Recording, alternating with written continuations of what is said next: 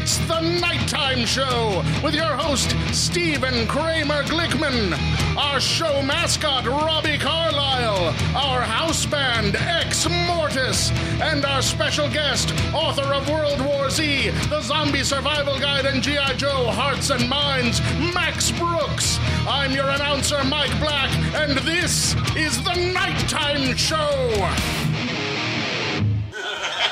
Hey, hello everybody. How we doing? How we doing? You guys doing good? Wow, we got a big show. Mike, looking good. I feel good. Do you? No. Not really. I feel the same as always. Like I'm full of Crisco. Just from head to toe. Oh my God. Just a big sack of Crisco. You know that when I was a kid, we used to have icing that my mom would keep in the fridge, in the jar. Sure. And I would go into the fridge and I would take a spoon and stick it in the icing and have a big spoonful. That's a good time. Oh, yeah, the best. And then one time, one time in the middle of the night, I went in, grabbed the jar, stuck the spoon, and stuck it in my mouth, and it was Crisco. And you didn't mind, really? No, I thought it was delicious. Like, this is still... It's like, it was more of a texture thing. All right, well, we've got a great show for you. A great guest. We got surprises. Max, I have surprises you don't even know. There's exciting things happening. But let's start with a little thing we like to call headlines. Whoa! Headlines. All right, guys, a lot of things happening in the news. Bernie Sanders has promised free college to all Americans, which is exciting if he wins, which means spring break is about to get a lot older and a lot creepier. Oh, that was late. That was really... Okay. Press it as you're saying the punchline. I gotta press it as I'm saying the punchline. Okay. Hey, this is a good one. Star Wars Monopoly, the game, has been getting a lot of issues. There's a lot of issues. They're getting a lot of heat right now. Well, it turns out no matter how many times you play the game, Finn, the only black character, always ends up in jail. Oh, God, why? Wah, wah.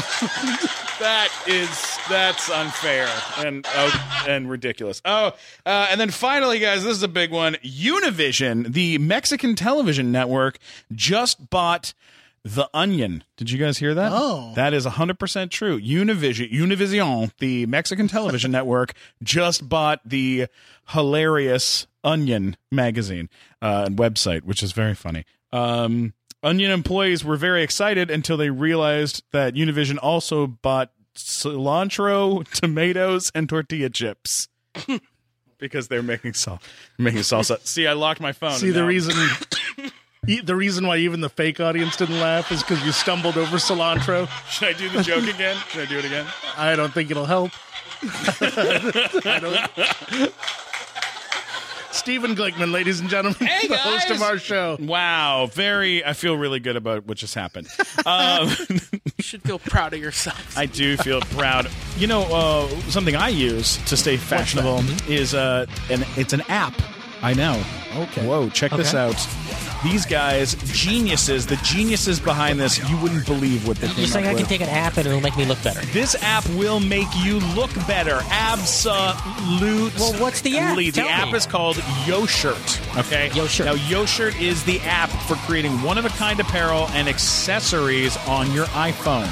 All right, so what you got to do is you go on your iPhone, you download this app called YoShirt. It is the best way to create, purchase, and share custom apparel and accessories. You can transform your photos from your phone and designs into wearable art and share them with the whole world. Okay, wait a minute. The possibilities are limitless. They're limitless. So I've got pictures I've taken on my phone.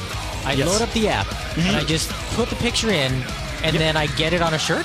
That's exactly how it works. That's amazing. And you can put anything. Like, what's in your phone right now? You got a picture of your mom? I have a picture of some lemon chicken I made. Okay, there we go. Lemon chicken shirt. Now you have a lemon chicken shirt. All right. You can take socks. You could get a pair of socks and have Bernie Sanders on one and Hillary Clinton on the other. and then you can you'll lose Make one. my feet fight? Yeah, you make your feet fight. Feet fight. Feet fight. Everyone loves a foot fight. Everyone loves a good old-fashioned foot fight, right? Check this out. Millions of people use the YoShirt app to share their creativity. They choose from T-shirts, tank tops, tote bags, socks, and more. You can personalize your gear by snapping a pic and selecting a photo. Customize your designs with stickers and backgrounds and text. They provide all this kind of stuff to you. You know what? It is so intuitive. You can just use the app. It works right away. It is it's super fun, and they help you make it. They help you make it work. They The app tells you what to do? The app shows you how to do it. Oh, okay. You gotta try this thing out. You can share your creations on Instagram, Pinterest, and more. Enjoy fast, secure checkout through Apple Pay, so there's no funny business. This is the only sad thing, guys. YoShirt ordering and shipping is currently available only in the U.S. and Canada. Come on. What? But check this out. We have Take fans. that, Costa Rica. Listen, we have fans all over the world that listen to this show. As hell right now. They are. They're very upset. So if you're listening and you're upset, send us a message. Tell us where you're from. I will follow you back on Twitter. We'll have a little direct message contact. You give me your address, and I will ship you, but very possibly, a nighttime show original YoShirt piece, like something cool that we've made. We're going to send out one every episode. So like an exclusive. Yeah, we're going to send out like an exclusive piece. I have a ton of pieces I've already made with them, and we're going to load them up in the mail and ship them off. Yeah, we are working with YoShirt right now to design exclusive merchandise for the nighttime show for the nighttime show. So please, He's so please excited share. he can't even speak I'm about just it. so excited. Be sure to check out each week's new designs at shop.yoShirt.com/collections/the-night-time-show. We'll put a link to that. We'll put a link to it. So Yeah, we'll put a link to it. YoShirt.com, basically. Go to YoShirt.com. Go to YoShirt.com. Get your fashion sense on point. All right, let's get back to the show. Robbie, you're here. Robbie is like the mascot of our show. If you've seen any posters or anything for our show, you see Robbie in his full nakedness, usually in just his underwear. And Nude and rude. Today I get to wear pants. This is great. wow, Wonderful. I feel good for you, buddy. This is a big deal, man. Yeah, and a shirt. Yeah. So, But Wow. you sound naked. That's the important part. I just always sound naked. Oh, God, my Robbie. secret. You do a lot of great stuff, and I love that you're here. But let's get to the main dish, the main course.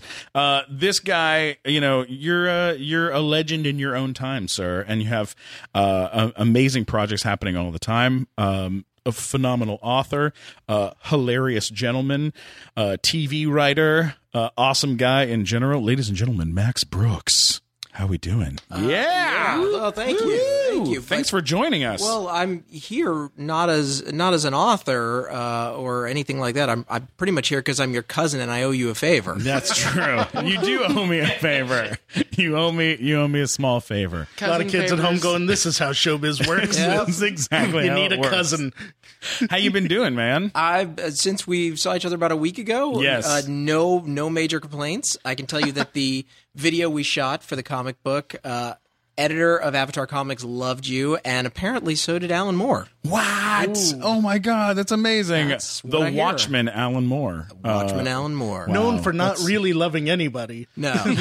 Love Steven. That's nice to hear. Thought it was a great advertisement for his new magnum opus. Oh, that's awesome. My God, that's so cool. Tell us a little bit about this project. 'Cause it's amazing. Well, we all know Cinema Paradiso, that term. Well, this is Cinema Purgatorio, and this is a horror anthology.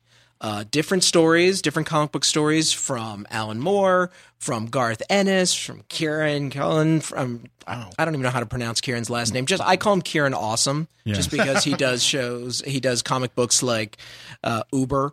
And I got to throw something in there along with Christos Gage, who got me into G.I. Joe. Wow. Very cool. That's huge. That's amazing. Yeah, very cool. Now, I read this. Let's just talk real quick about this Kickstarter because this thing went off the rails. I mean, it's raised so much. They raised so much They raised money. it in the first day. I mean, I'm not even sure the video we shot. So they went over their goal in the first day. Yeah, I mean, They were trying to raise $9,000, I believe, or $10,000, something like that. It was crazy. I think by the time we shot that video, and then by the time it was edited within an hour and then sent, it was already not needed. Yeah, they raised over $100,000, I believe. It was crazy in that realm. That's amazing. That's a nice way to waste time when you turn the thing in. We didn't need it. We didn't need it anyways, but we like you. We like you're a sweet kid, and we Alan appreciate. Moore loves you. Right. That's the important part. It really is.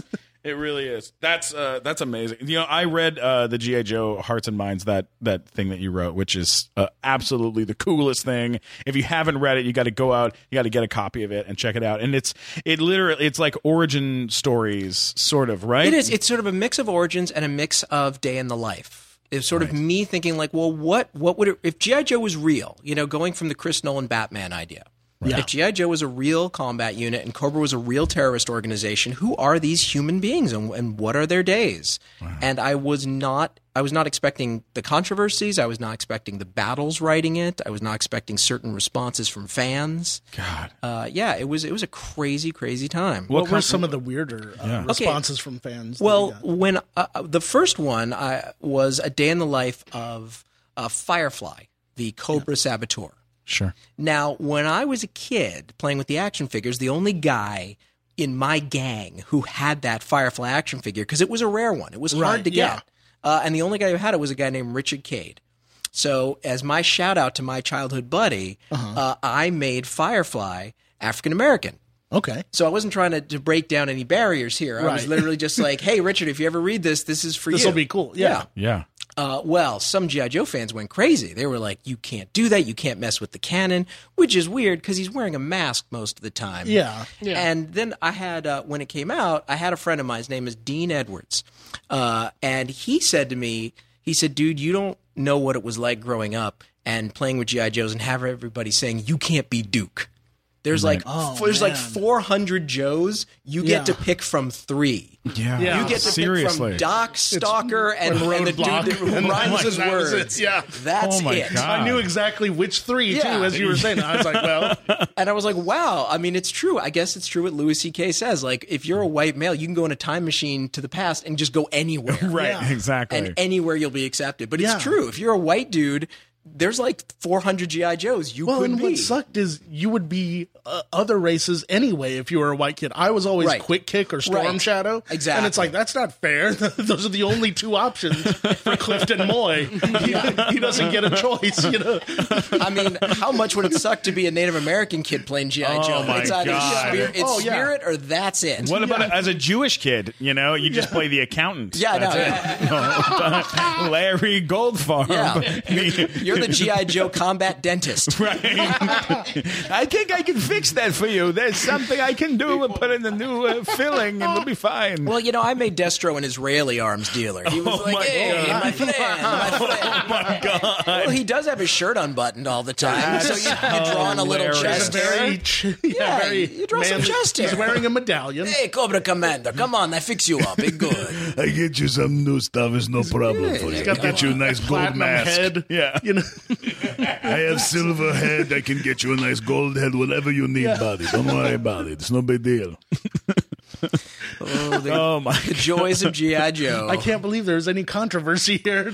Yeah. That's awesome. The one thing that I know is like sacred ground for all G.I. Joe people. Did you give Snake Eyes dialogue? No, because I liked dealing with Joe characters that nobody else dealt with. That's such a smart move. Yeah, I wrote a whole Joe issue about a guy named Interrogator, who I think was an obscure character, probably never even in the comics, and had one action figure. No, he was a Cobra guy. He was a Cobra guy, and he came with like a flying machine. it was so lame. It was like an old steampunk style flying machine, and he had like a mask that hypnotized you. And I'm like, come on! Oh my God! I'm like, interrogations really, especially now with Gitmo. Yeah. I mean, like, yeah. I wanted to study what it was like to really interrogate somebody. So if they do a new figure, he'll come with waterboards now and stuff. Funny you should say that. Wow, Hasbro wouldn't let me waterboard somebody. Really? Oh, with you got to tell the story. Interrogator. Yeah. Amazing. So you have to tell I showed them initially in the script being waterboarding a guy,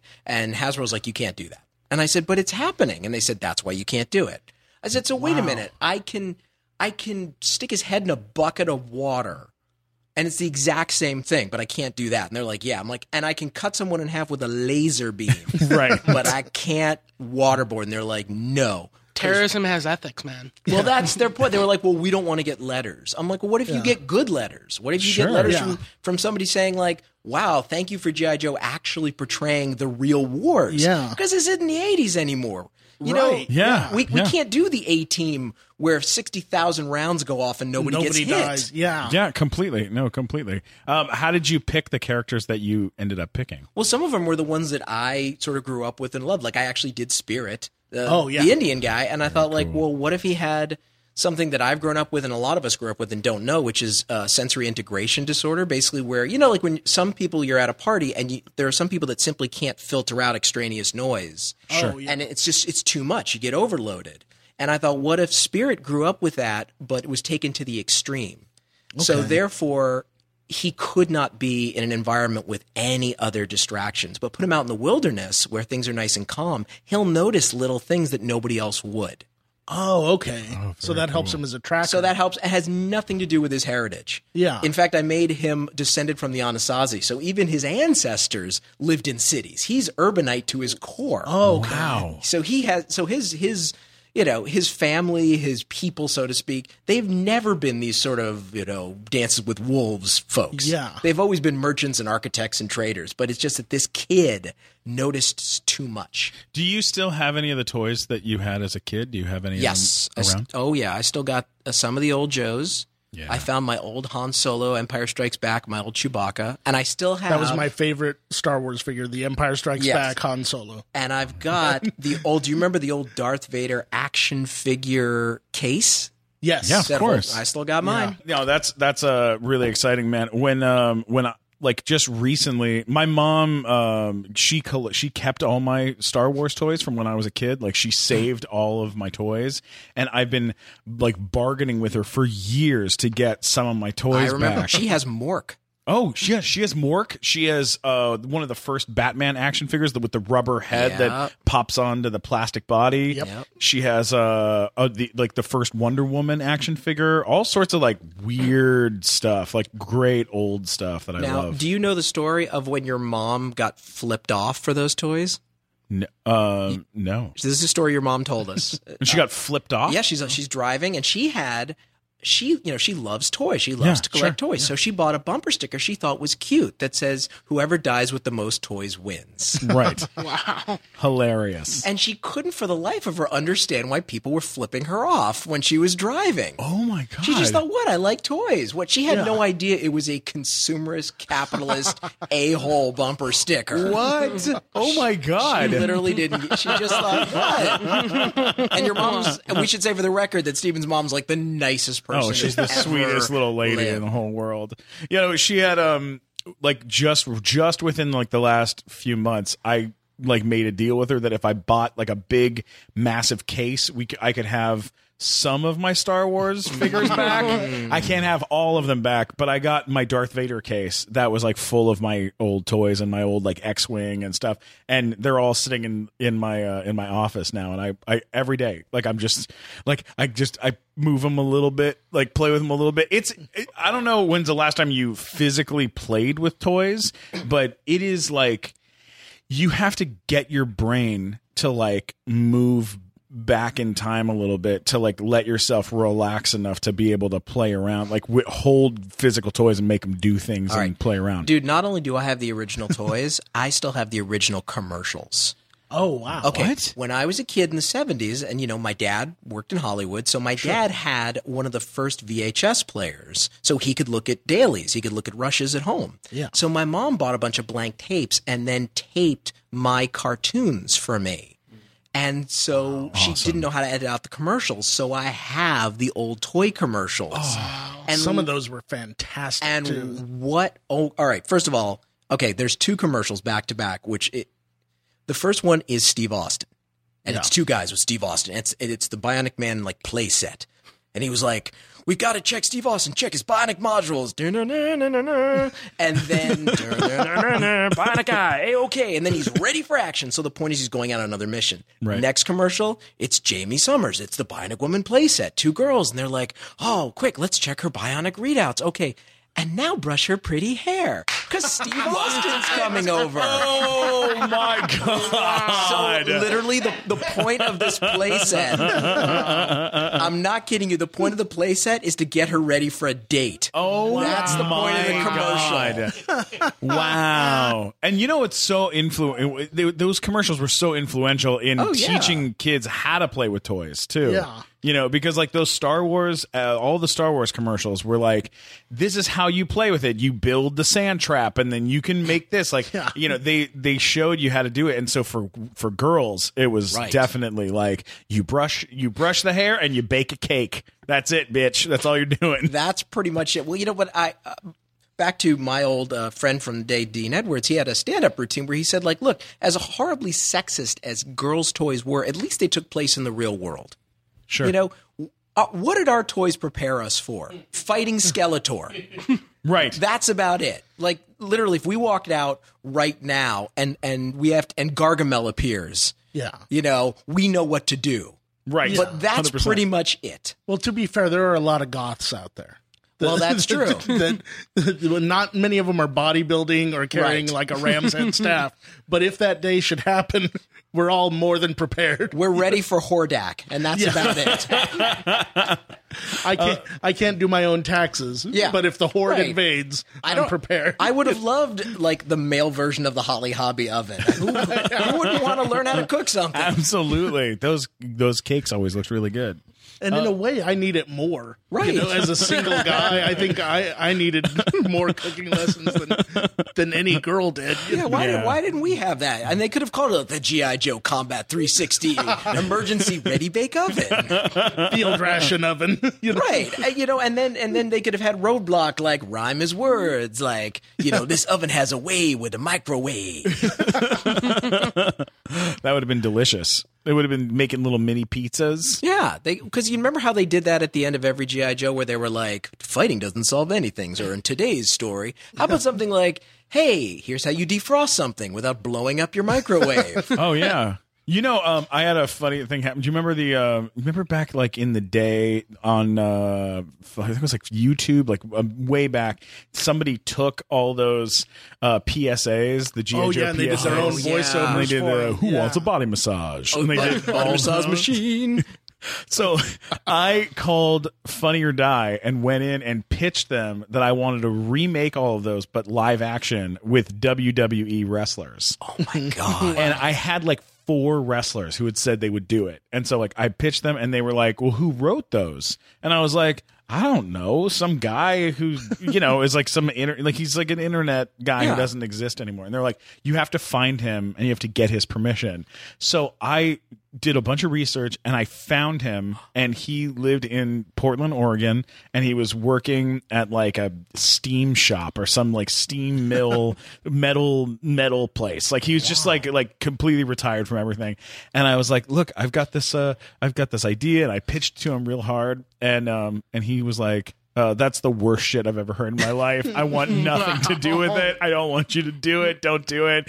And I had to like go back slowly, quietly back to Funny or Die and be like, he said no. And they were like, well, who is he? And I was like, he's just some guy. But he like wanted nothing to do with it. And I guess it like haunted him for like many, many years after, because he had his name right at the end. And so people would like try to, you know, they'd always wanted to ask him about it, and he just got tired of it. Wow. But I thought those were so funny. I'm putting it out. There is an escape hatch you can use.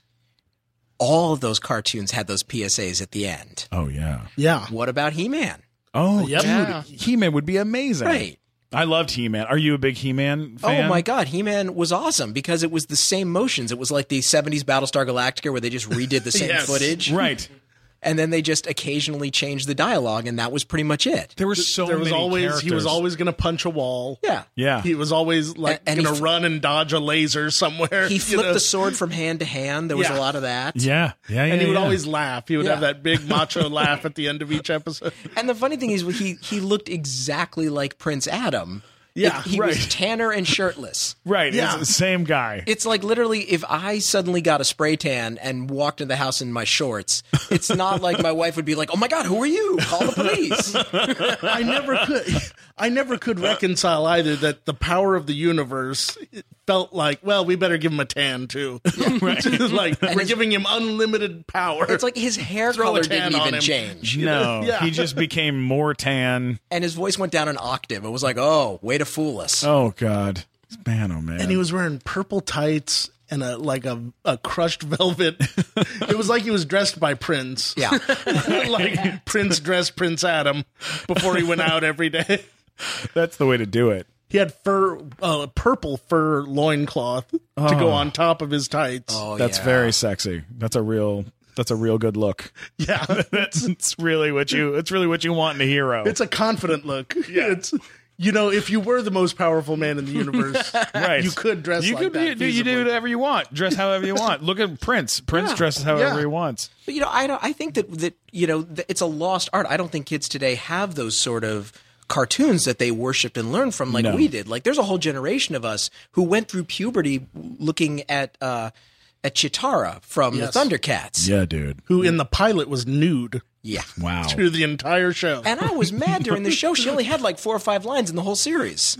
Yeah. Yeah, she was fine though. Because it was here's what I don't understand. I'd hit it. She didn't need to talk. Here's a question I got to throw out here. This has haunted me. Was the voice of Panthro Brock Peters or Cliff Huxtable's dad? It was Cliff Huxtable's dad. It was Cliff Huxtable's Cliff. dad. Yeah. Oh, Yeah. okay. That's what I thought. Got it. What's his All right. name? Yeah. Earl Hyman. Earl. Oh yeah. Okay, because that's what I thought. I was like, he sounds familiar, but also Brock Peters from Star Trek had a similar voice. Hi, I'm Gilbert Gottfried because let's be honest, who in their right mind would claim to be me if they weren't? I want to tell you about my hilarious podcast, Gilbert Gottfried's Amazing Colossal Podcast, right here on the Sideshow Network. Each week, me and my co-host, Frank Santopadre, talk to movie stars, comedians, singers, directors, and other entertainers about classic Hollywood. Sometimes they even answer us. If you didn't catch the name, that's Gilbert Gottfried's Amazing Colossal Podcast every Monday and Thursday, named by the Village Voice as the best podcast of 2015. Download, rate us, and subscribe on iTunes or check us out on SideshowNetwork.tv/Gilbert Gottfried. Listen, I don't want to interrupt the flow here, but we do have. late, Stephen, I know. too I'm late. going to interrupt it because we do have a game that we'd like to play with our dear mascot Robbie. That's here.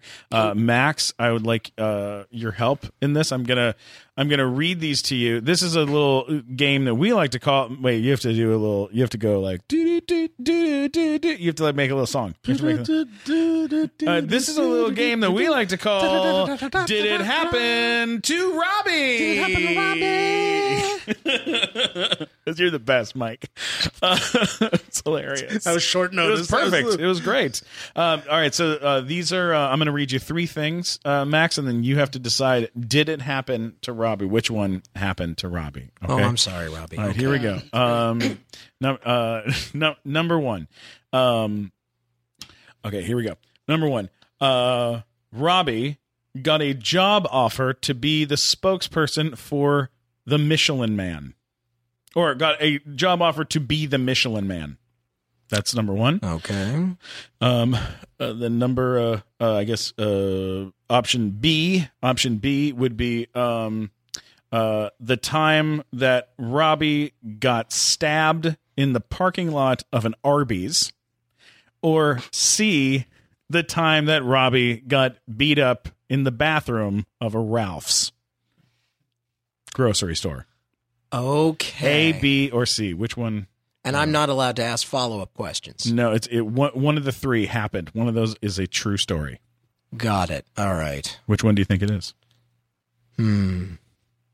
Michelin Man Stabbed in the Arby's parking lot, or beaten severely in a Ralph's bathroom.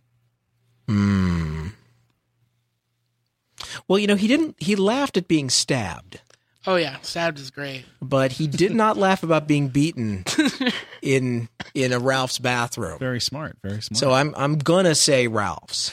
That is correct, sir. Yes. It happened to Robbie. It happened to Robbie. Can we at least hear this? Robbie, can you please tell us about what happened to you? What did you do? What happened, Robbie? Okay. So I was in a Ralph's. I was in the bathroom. I was taking a shit, and Great, buddy. well, No, it's fine. It's part of the okay, story. well, It's important to the story. All right. Yeah. and this guy starts banging on the door, asking, "Are you done yet?" Right? And like my response is like, I'm enjoying the restroom at Ralph's as much as one can possibly do. Yes.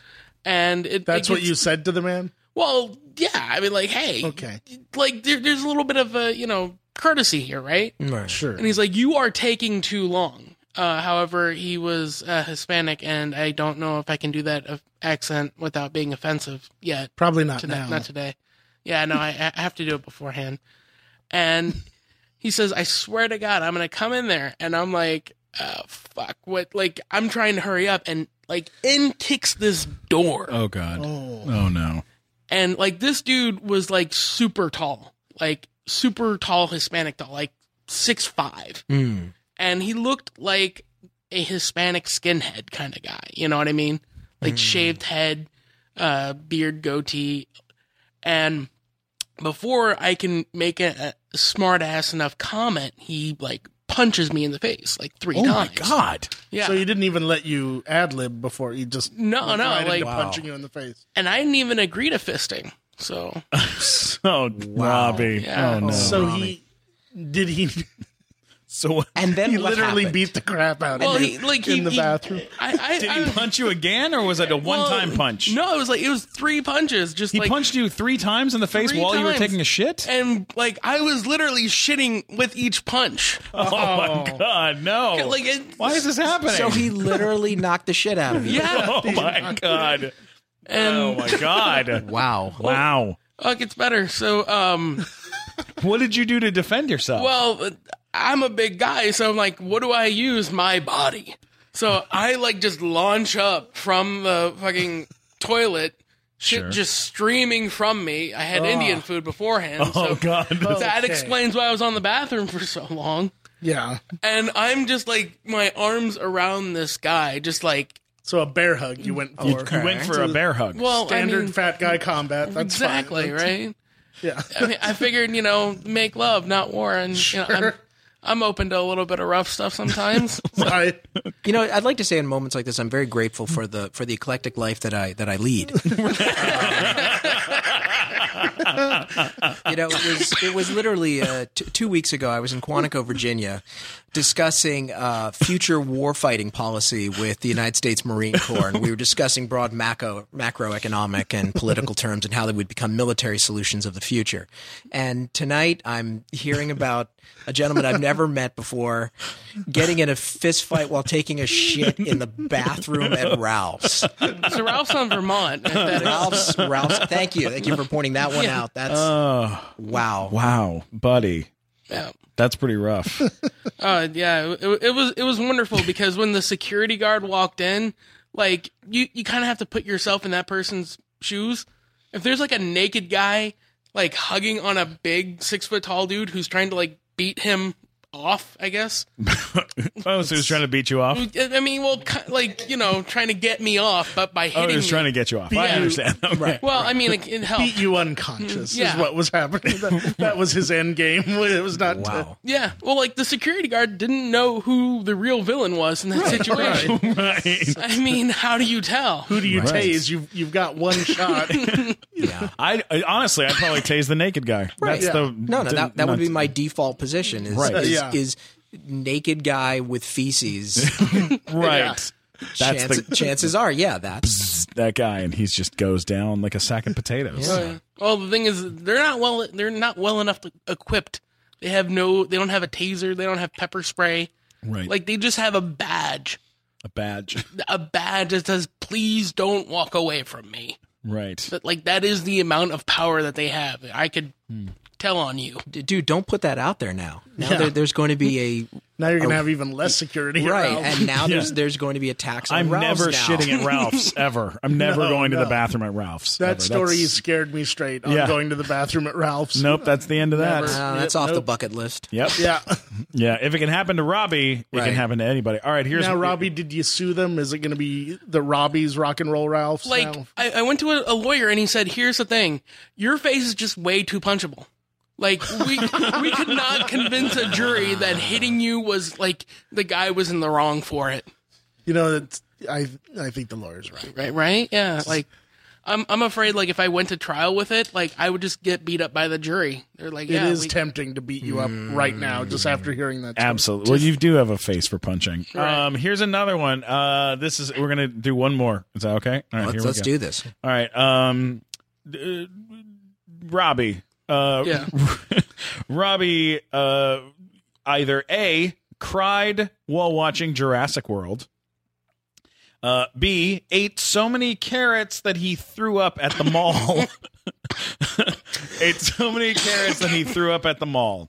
Or C, the time that Robbie was almost a terrorist. A, B, or C. Oh, it's got to be C. You are correct again, Max 2 for Brooks. 2. 2 Like, for 2. Me eating carrots at a mall. Me eating carrots in general. Make it believable, Steven. So it should have been Cheetos. That makes more sense. What happened, Robbie? Tell us this. You got to tell us this. Oh, God. Robbie? Robbie? Okay. We need to have some like songs prepared that play throughout the show. Just a remix. So I always wanted to be a comic as a kid. I did my first stand-up show when I was 12. And at the time in 2003, like the Iraq war was going on. And remember that one the one pastor dude who wanted to kill the president of Venezuela. Like, he was this one, like, really important church. Sure. Okay. All right. Yeah. I'm with you. Well, I thought it would be funny if I impersonated him and did my own kind of, like, preacher kind of guy that hated the assholes here, and all these impure assholes, and there's gonna be divine retribution, and he's gonna come, and there's gonna be a list of people who will be divinely purified. How old were you when you did this? 13, Oh God. in high school. You did this at school. At school. Okay. And a lot of people freaked out. There were some people who laughed in the hallway, and I remember just being in class and the principal calling, just like, Mr. Robert Carlyle, please come to the office. And I get in the office, and there's the principal, and just standing like at his side are like a bunch of guys in black suits, sunglasses. And the principal, I swear to God, asked me, Robbie, do you have weapons of mass destruction? Wow. Swear to God. Wow. That's Like, they honestly thought I had weapons of mass destruction. You came of age during what is now known as the Great Freakout Yeah. after 9/11, where basically the whole country did what you did in a Ralph's bathroom once. they just shit themselves Yeah. while getting beat up That's by pretty some much- random While person. trying to hug their aggressor. Right. Yeah. Everybody lost their minds That- for a long time. We really did. That happened to the entire country. And Everyone thought everything was anthrax. yes. yeah. And, Oh my you know, God. just- Completely. Everyone was a terrorist. Someone would leave their purse in McDonald's, and we were all sure it was going to Yeah. blow up. Yeah. Oh yeah. Yeah. It was a huge. That was. It was just a nightmare time. Yeah, it really is. But you know, Robbie, you've come out of it. You've come out the other side. You're stronger for it. Yeah, you're more adorable for it. Oh, all thank right. you. And and we're happy that you're a part of our show. And you have a title for your biography now. Right. Face for punching. Yes. Robbie Carlyle, a face for punching. That's a really good idea for your first stand-up album when you record that. All right. All right. So let's move on to one of my favorite things about you, Max, is that you wrote on a TV show that is it's legend. It's a legendary TV show, and you got to work with some legendary people on a show called Saturday Night Live. Oh, I thought you were going to mention Batman Beyond, but okay. Yeah. Oh, I love that show. I grew up with that show. I was on that show. What did you do on that show? All right. There was a character, Terry McGinnis had a friend named Howard Groot, who was only on for about, 3 or 4 episodes. And you know how all the other characters were sort of beautifully sculpted, almost anime in their appearance. And then there was a very round guy with wraparound green glasses and a singular wraparound tooth. And that was Howard Groot, and that was me. Wow. Whoa. And that, amazing. Yeah, it was fun because I got to work with Kevin Conroy. Yeah. Oh my God. Who was cool no matter what he said. Yeah. Yes, I'd like fries with that. That's amazing. Amazing. What a great job. Oh my God. That's so cool. What other, that was a voice job? That was I used to do voice jobs. What other kind of stuff did you do? What other kind of voice jobs? I mean, I think Batman Beyond was sort of the big one, but things like, I think I did an episode of Buzz Lightyear. I think I did something called Wild Thornberries. I did. I remember that show. Of course. Yeah, they used to do, there was a Starship Troopers like cartoon Roughnecks. I did one of those. I mean, those were sort of little ones, and I had like 1 or 2 lines in the first episode of Justice League. Wow. So amazing. That one was really good, too. Yeah, and that's cool to sort of sit around with all those people. And the cool thing about Kevin Conroy is because I'm such a big dork, I remember him from the show Tour of Duty. So I got to sit and talk to him about when he used to do live action, and that was really cool. That's phenomenal. That's cool. He's still doing the Batman voice to this day. Isn't Oh, he? really? I thought they replaced him on that show, The Batman. Well, yeah, but I mean, like, he's doing, like, the video games and stuff like that. He's still, like, somewhere doing Batman stuff. He's like the real out there. Batman voice. Anybody else is just kind of... Like, he's who I hear when I read the comic books. Yeah, of course. Right, of course. That's phenomenal. But let's we gotta jump to Saturday Night Live, and the reason we have to jump to it is because we have a special guest here, Max, a cast member from Saturday Night Live that is a total surprise that he happens to be in town, and I adore the guy. I've worked with the guy. Ladies and gentlemen, let's put our hands together for Dean Edwards. Woo! Yeah! Bringing the heat! Yo, what's poppin'? This ain't Dean Edwards, it's Tracy Morgan. Max, I ain't seen you in years. Wow, Tracy, you look terrific. Yeah, I lost weight. I'm on that Walmart workout. Oh my God. That's that Walmart workout. What's up, man? Man. We surprised, Mark. Yeah, no, I was totally shocked. The door opened behind us, and there was Dean. I love it. That's so exciting. Because Glick did mine. I did his podcast today. He did mine earlier. And good. And now I know Max is available to cast pods. Yeah. Now I'll make sure we get you on the Father Muckin' Protocol. Yeah. Y'all make sure to subscribe on All Things Comedy, Father Muckin' Protocol. But yeah, when he told me that, he was like, yeah, I'm gonna see Max later tonight. Actually, Hugh Moore in the building, Rich Pierre-Louis in the building. Hugh actually guest hosted with me. It was a lot of fun. We had a lot of fun. Me and Dean starred in Shrek the Musical. Yes, together. Who'd you play? I played. I played the Shrek, and I played the donkey. You know, Eddie Murphy doesn't say donkey. He says if you watch the first couple of Shreks, he says donkey with a U. I think that's very very a New York thing. He says the donkey. He doesn't enunciate and say donkey. He's nah, donkey was like, it's funny. It's like a U. Wow. Like Dunkin' Donuts, like donkey. Yeah. Well, like when we were working on that, they sent me to a voice person so that I could learn the accent a little bit better. And then I came back and I did the accent, and they were like, no. They liked what you did. More Canadian. And I was like, well, I am Canadian, so I can just so I had to find ways of kind of mixing those two accents. There were a lot of chefs in that kitchen. There were a lot of chefs. There were too many chefs. Too many chefs. And we like spent the whole podcast. And paprika. How about basil?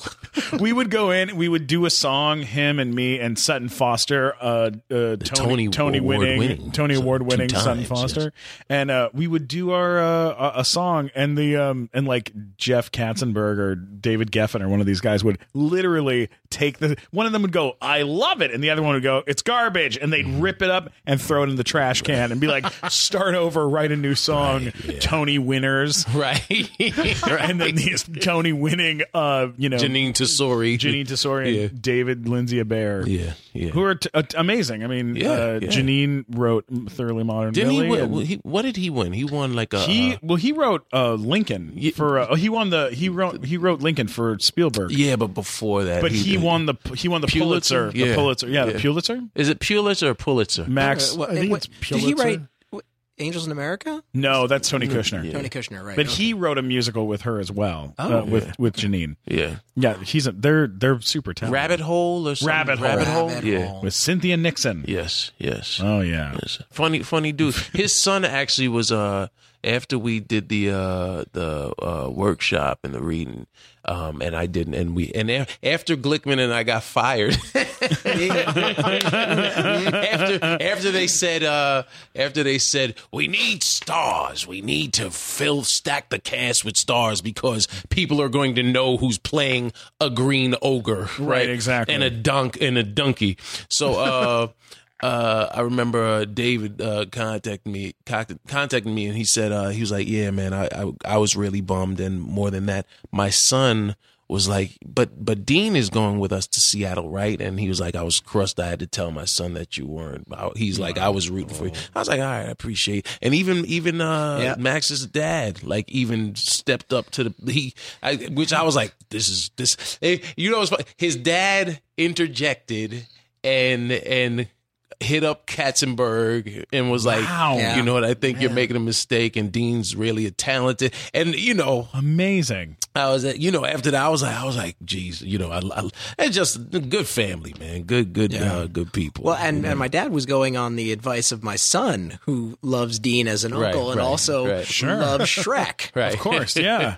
And then your dad also pulled that move with me with when I was up for Big Time Rush. I was going to be a reoccurring character on the show or a special guest on the show, but I wasn't going to be a series regular. Really? And we needed some sort of like thing to push their buttons at Nickelodeon, and so he had me out for Young Frankenstein. And like had me out there, like he flew me out and put me up, and I had like the best time out there. That's working awesome. on. I was there and met with Susan Stroman and had all this amazing time, playing, doing stuff, and then while I was out there, my manager took that as an opportunity to call Nickelodeon and say, Steven's about to leave and go do Young Frankenstein. So you better give him series regular or he's going to be gone. And they gave me series regular on the show. Wow. So because of it. thanks to my dad. And I told him, and he was That's like, well, awesome. I'm happy it worked. So my dad gave you a Jaleel White moment. seriously. Yeah, right. That's some serious stuff. Yeah, 100%. funny. 100%. So you guys met, let's talk about where you guys met. How did this happen? We met at SNL. Yeah. Because we were, I'll let Max tell it, but we both our first official day of work was supposed to be September 11th, 2001. Oh, holy crap. Are you serious? Yeah. We were the class of 9/11. Yeah. Yeah. Oh my God. Yeah, that was our first episode was with Giuliani and the firemen on stage. Oh, it was with the Can We Be Funny? Yeah, now? yeah. Right? Why? Be funny again. Well, why start now? Lauren lifts his lips. Chortle. Yeah. Jeez. That was the first episode, and we met that summer because I think in August. I almost want to say it was like August 13th. Right, because you come in a couple weeks before to write the commercial parodies Commercial they're going to shoot parodies. for the rest of the season. Right, And right. that's actually a very low pressure, good way to meet people and just hang out. Yeah, because they brought in like all it was Max, Emily Spivey, Right. Eric Kenward. I think I think he was there Was like he there? a few Okay. months before But Seth Meyers, Jeff Richards, That's right. who played Drunk Girl. Amy didn't have to though. I don't think Amy. Here's what's funny. Yeah. Amy she came in with us, but Amy was like the golden goose that She had a lot of heat She at was that time. from UCB, so She had done was Conan and all that stuff. Yeah, she was Conan's little sister on the show. Yeah, so she didn't have to go through the recruitee training. Yeah. That we all had to go through, which was fine. I mean, and obviously based on her track record since then, it worked out. Yeah. You know? Oh yeah.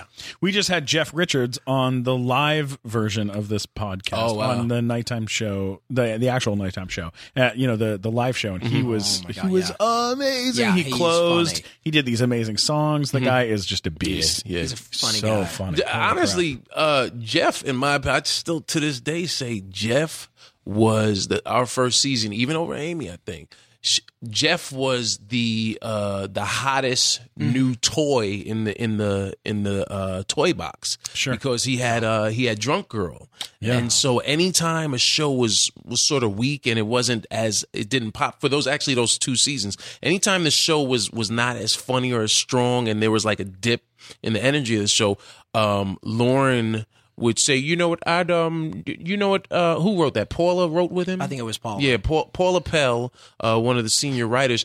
Her and Jeff would just go in the lab and, we need a drunk girl at the update desk with The Rock, or whomever, and they would just have a funny moment in the episode, even if the rest of the episode was kind of just low energy and wasn't popping. Jeff was that dude, man. Yeah, he was the show's Red Bull. Yeah, yeah, and he's so funny. I mean, his impressions are unbelievable. Yeah, he couldn't miss. Who do he have? He had Letterman. He had Kevin Spacey. He had Bill O'Reilly. Dustin Hoffman. He had a lot of his Hoffman's hilarious. All of them. Jeff was, and a lot of them are people that nobody else was doing. Right. Well, that's what's like when I was listening, and when you mentioned that you wanted, when you did the G.I. Joe series, which if y'all haven't gotten a chance to check out, I remember reading. What was brilliant was there was no dialogue. There was no talking in the first one. And it was just panels, but you could see the pain, and he was a father. Those were like great issues. And Max, similar to Jeff, similar to myself, as far as your approach, it's always more fun when you hit people that everybody else isn't doing. Right. You know what I mean? Yeah. So totally Jeff doing Dustin Hoffman, everybody does Arnold Schwarzenegger. Right. Everybody does Clinton, De Niro. De Niro. Right. Yeah. Sure, yeah. He said, I'm gonna find, Letterman has an interesting tick. Yeah. That's one of the reasons he got hired on SNL. He was doing Letterman. He was doing who's doing Kevin Spacey? Yeah. With myself, I was doing Denzel Washington before people were doing Denzel Washington. Those are more fun because it's also you're exploring the finding that nuance that no one else has gotten. When someone locks onto that cadence of someone where Right, you're like, right. oh, they got it. Yeah. Because like that's what impresses me most is I'll see someone and I'll be like, oh, I didn't think you could do this person. Well, because nobody's paying attention to it. Exactly. But like then- I saw Kevin Spacey, actually, I saw do William Hurt. And I thought, there's nothing Kevin to do. Spacey, How do you do that? Spacey was a comic. Yeah. He was a comic and he did impressions and he killed brilliant. it. Yeah, man. Yeah. Oh, yeah. Well, also hanging out with Dean, because after the show, Dean would go do his stand-up gigs, and sometimes I would sort of go just follow him and watch him, and it was interesting because for me as an artist, it was an amazing insight into what makes an artist. Right. And to me, what makes an artist is not the talent; it is the want. Sure. Because I started life as an actor because my mom pushed me into it. My mom said, you're very talented. You should do it. And I hated it. And I kept thinking there was something wrong with me. And watching Dean, I realized he has to do this. Right. Has to. That red light goes on. He's there. I mean, I once watched him do a whole set for nobody except a Chinese family that didn't speak English. Boston Comedy Remember that? But damn it, he had that 15 minutes. He was not giving that up. No way. 100%. I once watched Artie Fuqua, I think, do his gig for nobody. I think there was no one in the audience. Yeah, man. Oh, yeah. But No, that drive is it's either part of you or it's not part of you. Right, and if it's not, that can't be learned. I mean, Yeah, the only other person I've heard of doing that is Steve Martin, where a club booked him and they were like, they can see you out the window, but they can't see the audience. So just do your act, and people will come in eventually. Holy crap! Yeah. And if you go to the Comedy Store sometimes at there are those spots at 1 o'clock in the morning when there's like 4 people in the room. But, but it doesn't matter. You have to do. You have to do it. You know why you have to do those spots in particular? To keep them from driving home. Because those 4 people are liquored up. Yeah. You're saving lives by doing time at that time. Right. That actually is the reason I learned that Jimi Hendrix played Star Spangled Banner. Oh, no kidding. What? From what I learned was Woodstock, he was at the end, and everybody was piling out. But, Woodstock was so badly managed that they were in danger of having a riot because everybody was trying to get out at the same time, and fights were breaking out. And so Hendrix ran up, and he was like, okay, everybody hang out. Hey, listen to this. Wow.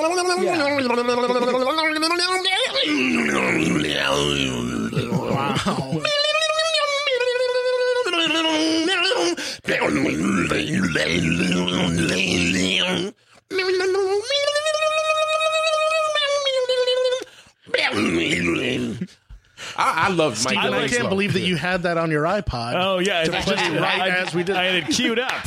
I had it queued up to play. Now listen, for your listeners, I'm gonna let you in on a tradecraft secret of Dean Edwards. If you're watching him at a club late at night, and I know exactly. and he starts just absentmindedly singing "Loving You," he's tired. That's when you know it's been a long night and he's really tired. Because I used to watch him. He's about to wrap up. I was like, oh, and after a while I'm like, he only does that when it's been a really long day. Wow. Yeah, so did you write? That is a good end of the night song too. Yeah, he puts you in the mood to sleep. Just an endless, mindless thing. I would write with him, and you know what I was thinking of the other day? What's that? Slimy Corridor. Slimy Corridor. Still, I'm telling you, when I get my own sketch show, I read that probably 6 months ago, and it still holds up, man. What is it? We wrote a sketch.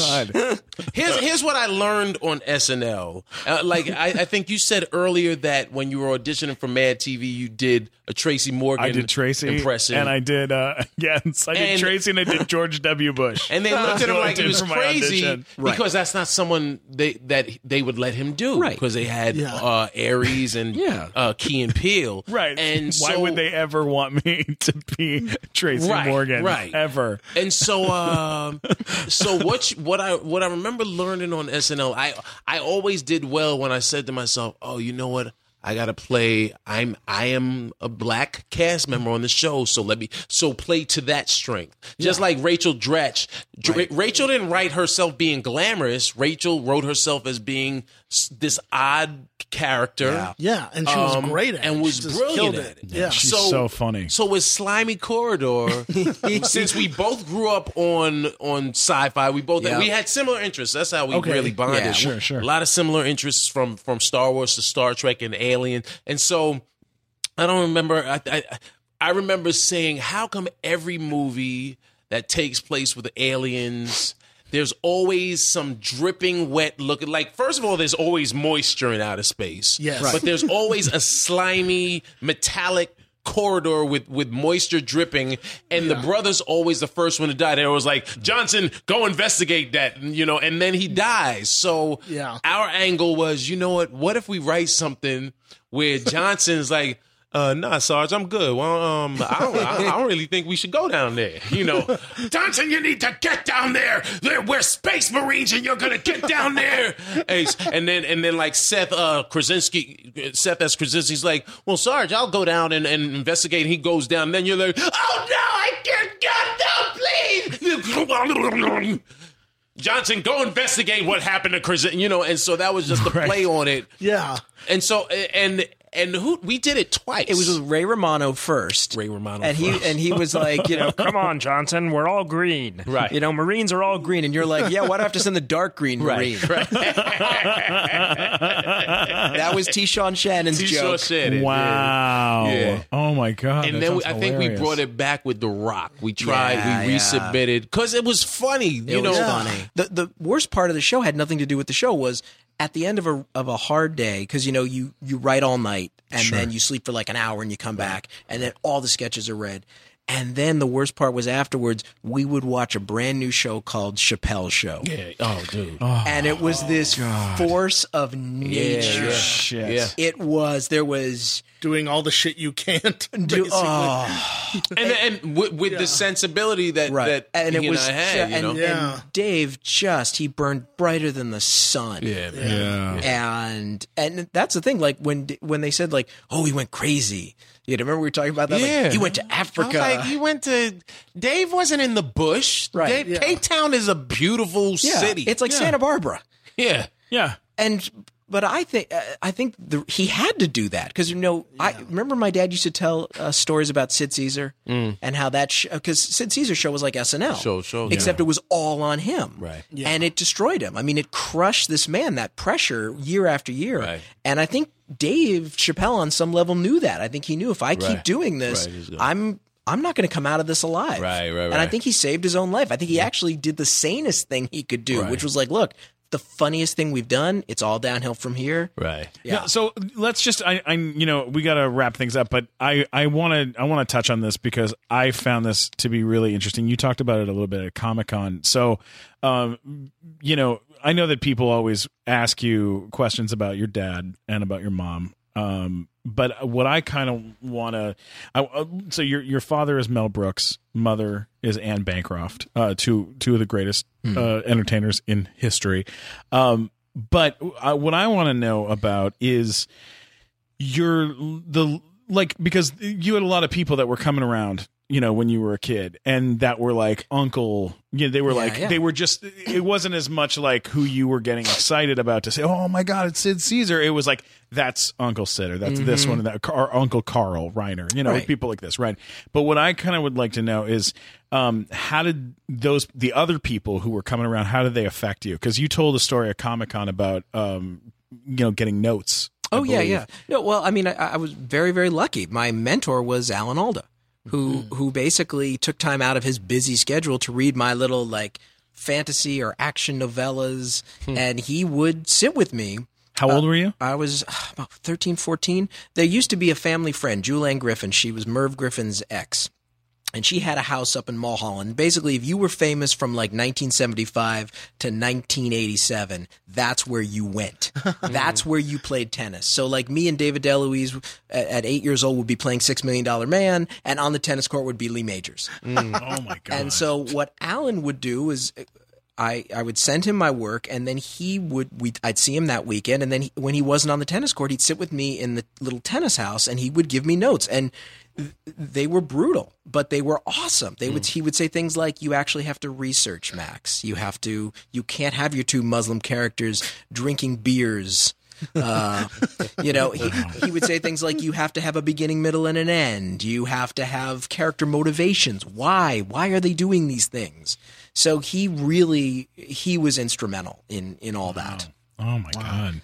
That's phenomenal. Yeah. As a parent, you hear stories like that, and you also realize how important things like that and access. You know what I mean? Yeah. When your children have access, because you weren't looking at him like, oh, that's Hawkeye, right? You were looking at him like, this is an older person, friend of the family. Yeah. And he did, salute to Alan Alda and anyone that will sit down with a child. Because you've done that with my kids. Right. My daughter, my eldest daughter is she's written books and such. And Amori's art, it's like Henry with his music. Like when you see Dean's daughter draw, you flash back to Amadeus when Salieri is watching Mozart and saying, "God is speaking through this man." Jeez. I mean, it literally is like God carjacks her brain when she's drawing. It's crazy. That's amazing. So,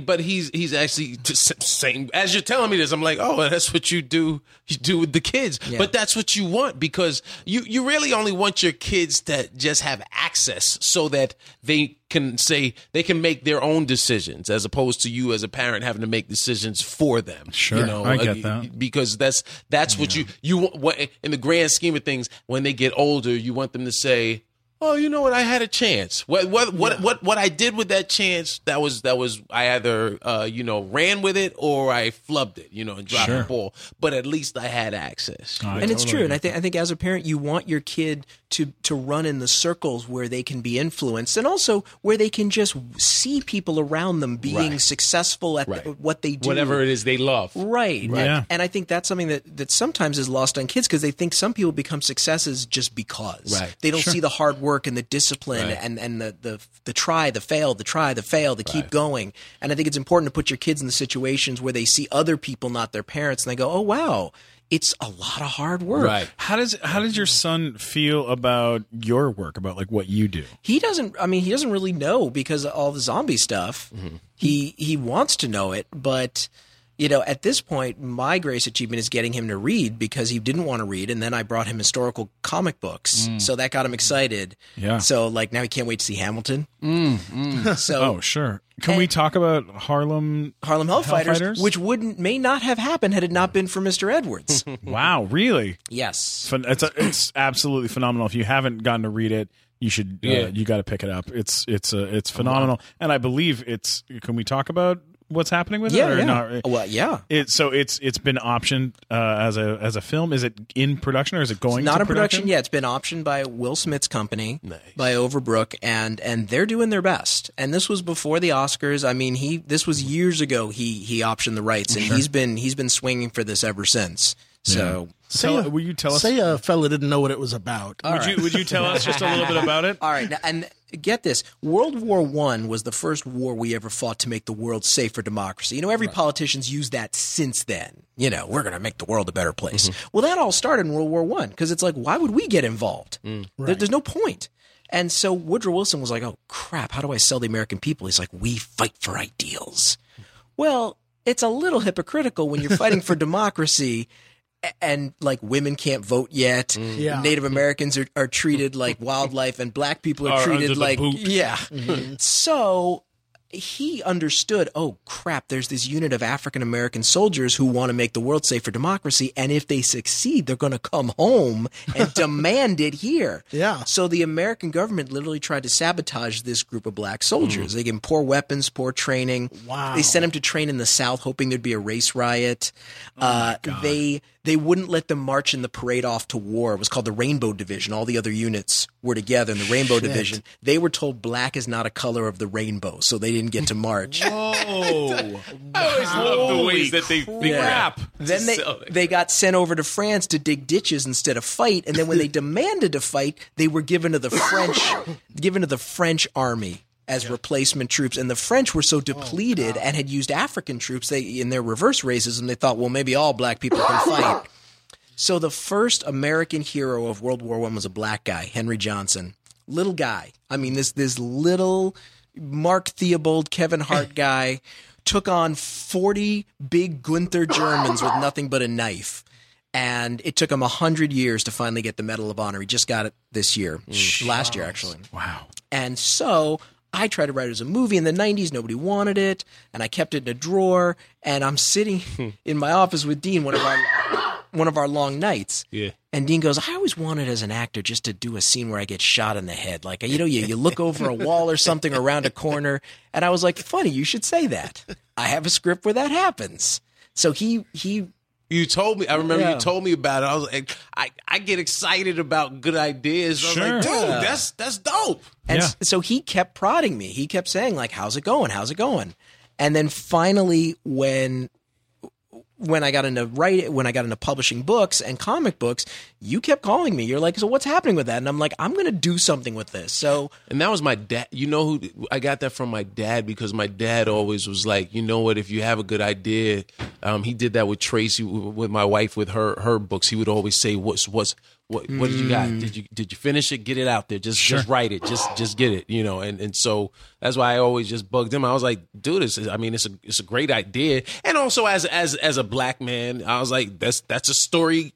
Yeah. That should be you told. Want people to know about, you know? Yeah. What I found so fascinating when you were telling the story about it at Comic-Con was that instead of just writing a book or turning the script into a book, you turned it into a graphic novel so that people, when they are reading it, they're constantly reminded of who the story's about. Well, it's got to be visual. Because racism is visual, you know. Right. So, and also I wanted to do it as a comic book because I grew up with dyslexia. Reading was really hard for me, and I wouldn't have learned how to read if it wasn't for comic books. So my default point are the kids who are not natural readers. And I thought, if I write this as a novel, it's going to be read by 50-something white men who watch the History Channel who already know this story. Right.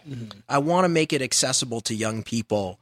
And get it out there. And the best way to do that, I think, is comic books because it's the only thing I see most kids voluntarily pick up and read. Completely. You know, it's like when we were kids, they were always like, turn off the TV, turn off the TV. Well, the TV's like a voice in a chorus now of digital distraction. Right. Yeah. Seriously. How do you get a kid to actually pick up any book? Right. You can't tell a kid, go to your room. Right. Okay. Yeah. Got my iPad, I got my Wi-Fi laptop. in there. Right. Oh, you mean go to my room and plug in with the world? Right. Yeah. Right. Easy. So how do you do it? So comic books to me is a great educational tool. I think all teachers should have comic books in the classroom. I agree. I totally agree with you. I remember when I first read 300. Oh yeah. Thinking, I wish they'd had something like this when I was a little kid. Right. That was about different historical events and stuff like that. Yeah. But, you know, I knew, like, you know, he's taken a lot of creative license here.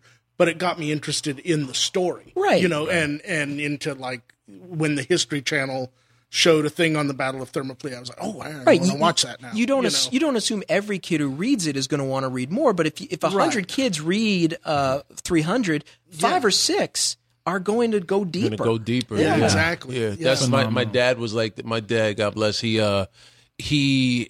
One day I was, and you and my dad got along really well. He was great. Dean's dad was a wonderful man. He was a sci-fi nerd. Sci-fi and history buff. Yeah. Wow. I was never into history. And so one day I said to him, I said,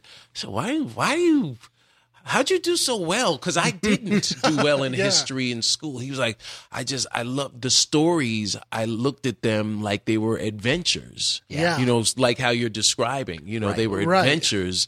And I just envisioned the stories like these movies and comic books. And so they became exciting to me as opposed to just rote Bueller, just you know, the same old dictation. Oh yeah, the enemy of history is history teachers, right?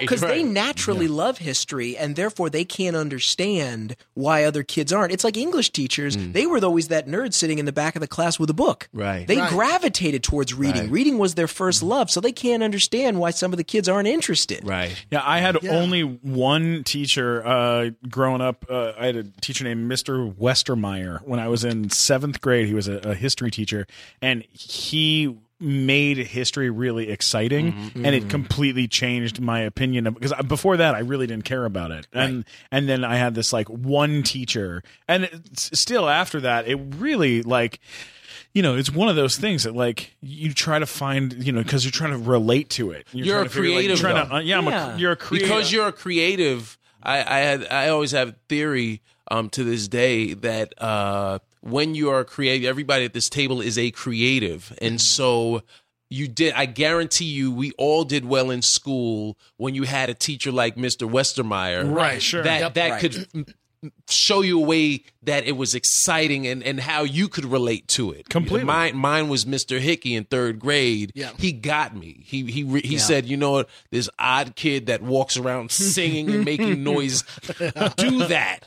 Yeah. Do that. And so I'm the same when I see my children acting, doing their weird thing, or they're in the corner. I'm like, let them live. Let them breathe. You know what? This is I have to say Mr. Cooksey and Mr. Rossman, just because people are naming teachers. Sure. I'm not leaving mine out. Right. I love it. Larry Morissette, 10th grade, Western Civ 2. Yeah, Changed that's what I'm everything. talking about. I love it. You know, it's so funny. When I was in like fourth grade, fourth grade, my teacher called had my mom go to the school counselor to like sit down with like the school counselor and me because I was getting in trouble in class for playing with my hands and making like my hands little like men that like were like finger fighter guys. So I was playing, or I do magic tricks. I do like magic tricks with like coins or whatever. I was always playing around and like doing things and telling weird stories, and I always wanted to like come up in front of everyone and make up a story, and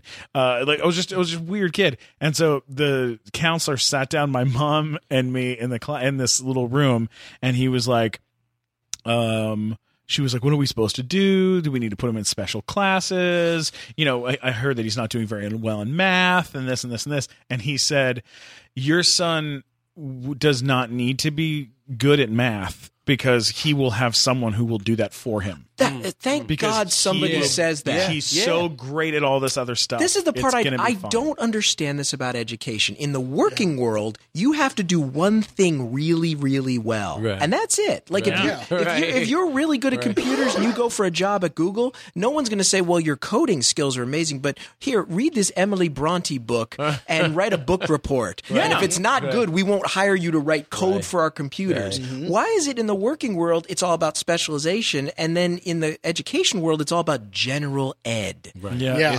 Because it's easy. The way I see a lot of especially American education, it's about creating workers and not leaders and people that are going to think for themselves. It's easier here. Let's create the workforce. Let's create people that are going to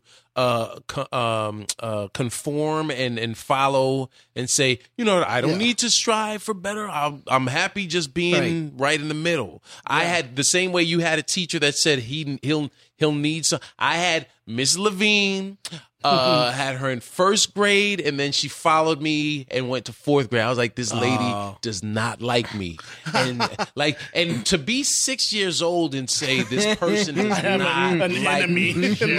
Like, it's very, it opens your mind. It's like, no, she does not like. I remember this woman saying to me, Mr. Edwards, she was like, you're sloppy, look at your desk, you're gonna need a maid one day. And I remember saying, well, I guess I'll have a maid. You know what I mean? Because I was, and it wasn't even arrogance. It was just like, I remember saying, wow, why is she being so mean to me? And I always got the report cards that said, from any teacher, Dean has the ability to do better, but he spends too much time daydreaming. And the only teacher that never really wrote that was Mr. Hickey and Miss Dudley, because they were like, you know what, he has his way of learning. And if I give him the freedom to take in the information a certain way, he does well on the test. Exactly. You know? Yeah. And here's what I don't understand is you go into any classroom in America and you see pictures of people like Mark Twain and Frederick Douglass and Thomas Edison and Steve Jobs, and yet none of these successful adults would be the kind of children that these teachers would want in their class. Absolutely not. Absolutely not. If you could take all those people on the walls and make them kids again. Right. None of those teachers would want them. Willful, arrogant, loud, daydreaming. Right. That's 100% on the money. That's amazing.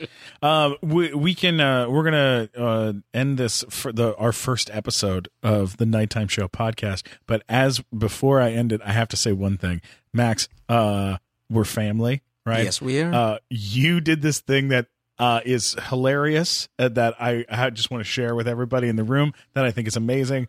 When not World War Z, but the Zombie Survival Guide. Yes. So before World War Z came out, you wrote the Zombie Survival Guide. You gave copies of this to some people, I believe, but most of my family aunts, uncles, elderly people went out and purchased copies of the book so that we would all know what was going on. And I will never forget, as long as I live, we went to, I think it was Passover, and my some elderly 75-year-old aunt was like, I read this book that Max wrote, and it's all about the zombies, and we have to protect ourselves from the zombies, and I don't know what I'm supposed to do. Do I go to the store and fill up the closet with bottles of water? Should we nail the door shut? I'm trying to understand if it's for now or for later. I don't know what's happening with this book.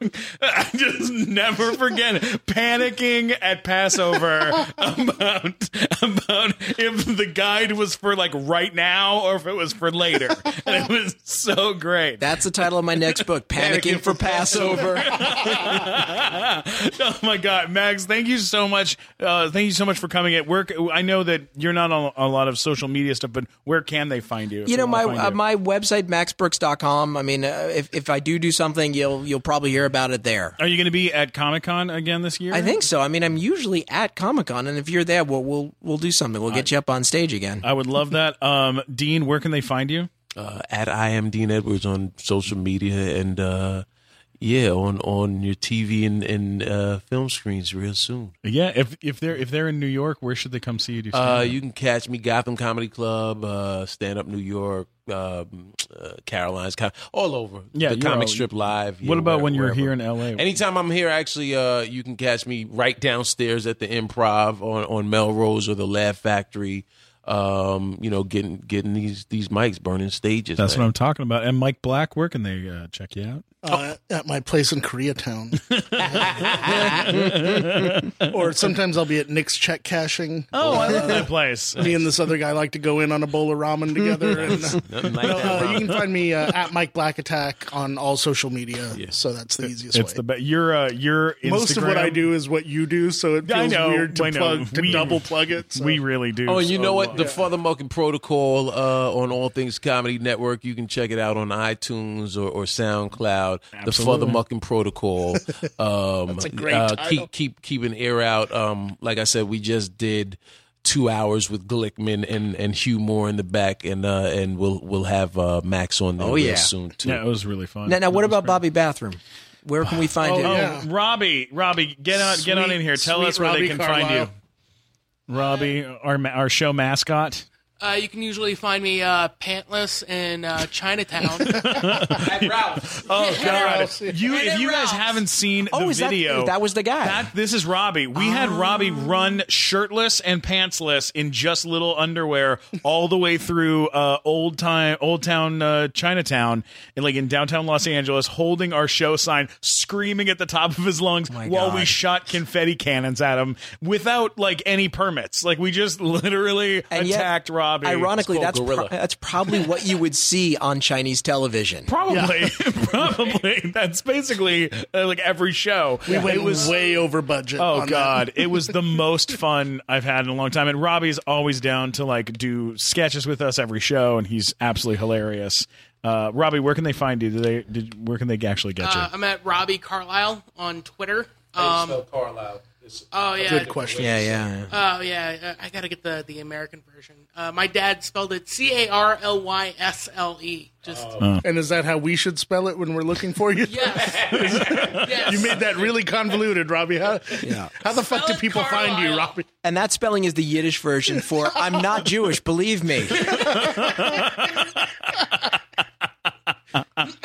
If you guys are in Los Angeles, March 19th is the nighttime show at the Hollywood Improv, 10 p.m. show. Fireball Whiskey is giving away 100 shots to the audience prior to the show, which is absolutely incredible. That'll make the show funnier. Oh God, it really, really does. Our lineup for that night so far is Ari Shafir, Taylor Williamson, Mike O'Connell, Rick Ingram, and we are really hoping we're working on my wife letting me leave. Yes, right. We're trying to get Dean. I might be there, and some other wonderful guests, including, and if you're listening to this, then you know the big secret is Drake Bell from Drake and Josh will be on the show as well. But lots of wonderful people. Robbie will be there, and we're going to have a great time. And we have so many wonderful guests coming up on the Nighttime Show podcast, so make sure to subscribe. You can get me at Stephen Glickman, STEPHEN Glickman on Twitter and Instagram. I love you guys. Thank you so much for being here. This has been the Nighttime Show podcast.